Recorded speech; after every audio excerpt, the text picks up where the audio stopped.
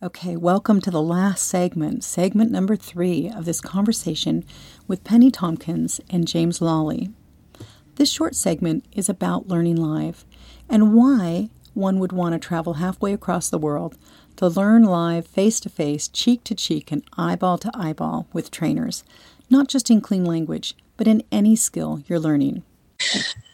So in thinking about working with symptoms and systems and what we've been doing talking about in the past 2 brief clips, I just like to, I think talking about what people will get from attending this training is a great way to go next.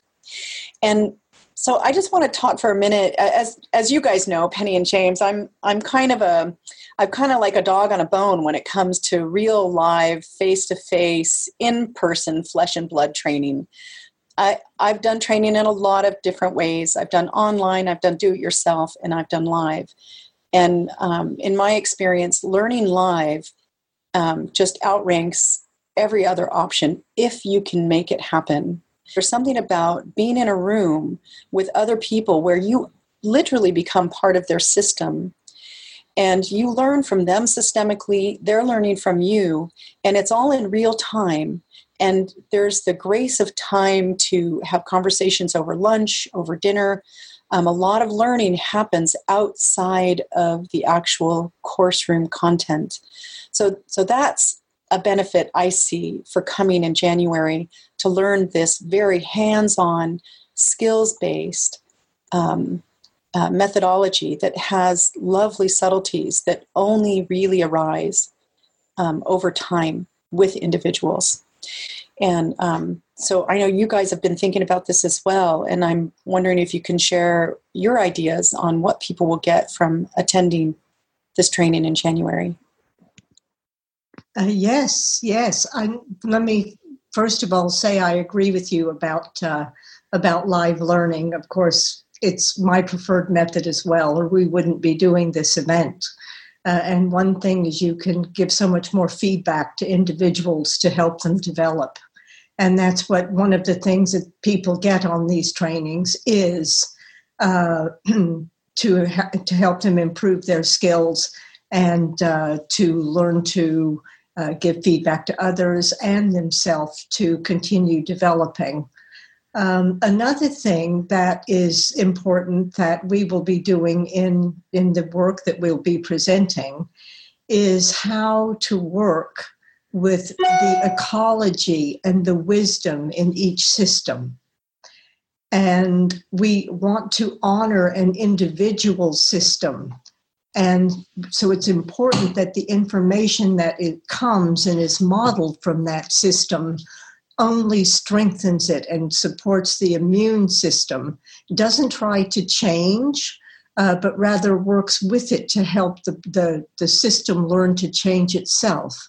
It's also important that in organizations or in teams that they continue to develop their resilience, that they work with each other in a way that will support the ecology of each system, and that is something that we will be focusing on this event.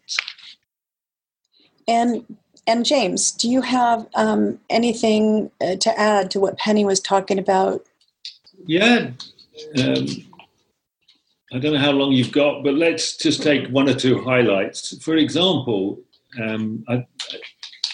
this way of thinking, systemic thinking about these things, doesn't come naturally to many of us. It's an ongoing process of learning to think in this way, and to be able to do something with your natural reactions and your assumptions and your desires to solve these things. And so what you get on these trainings is some of the background thinking that allows a person, maybe they're a consultant in an organization, they're a coach working with a team, or they're working with someone with a challenging problem that haven't been able to resolve themselves. This way of being able to support the complexity of that system to come out is a way of thinking as well as the use of clean language. And so that's one of the things we hope people will absorb from this, that then they can apply in any area of their life. Penny, James, I'd really like to thank you for being with me today and just so clearly describing what you're going to be doing in January and the benefits that it's going to bring those who attend. I did want to mention to those who are watching, we're going to be having an Ask Us Anything Zoom conference on October 20th. It's Saturday. It's a little early for the west coast of the U.S. at 7 a.m. and a little late for Japan at 11 p.m. But as Penny and James are in the UK, it works out perfectly for them at right about 3 p.m. UK time, 4 p.m. EU. So looking forward to that. And thank you guys again.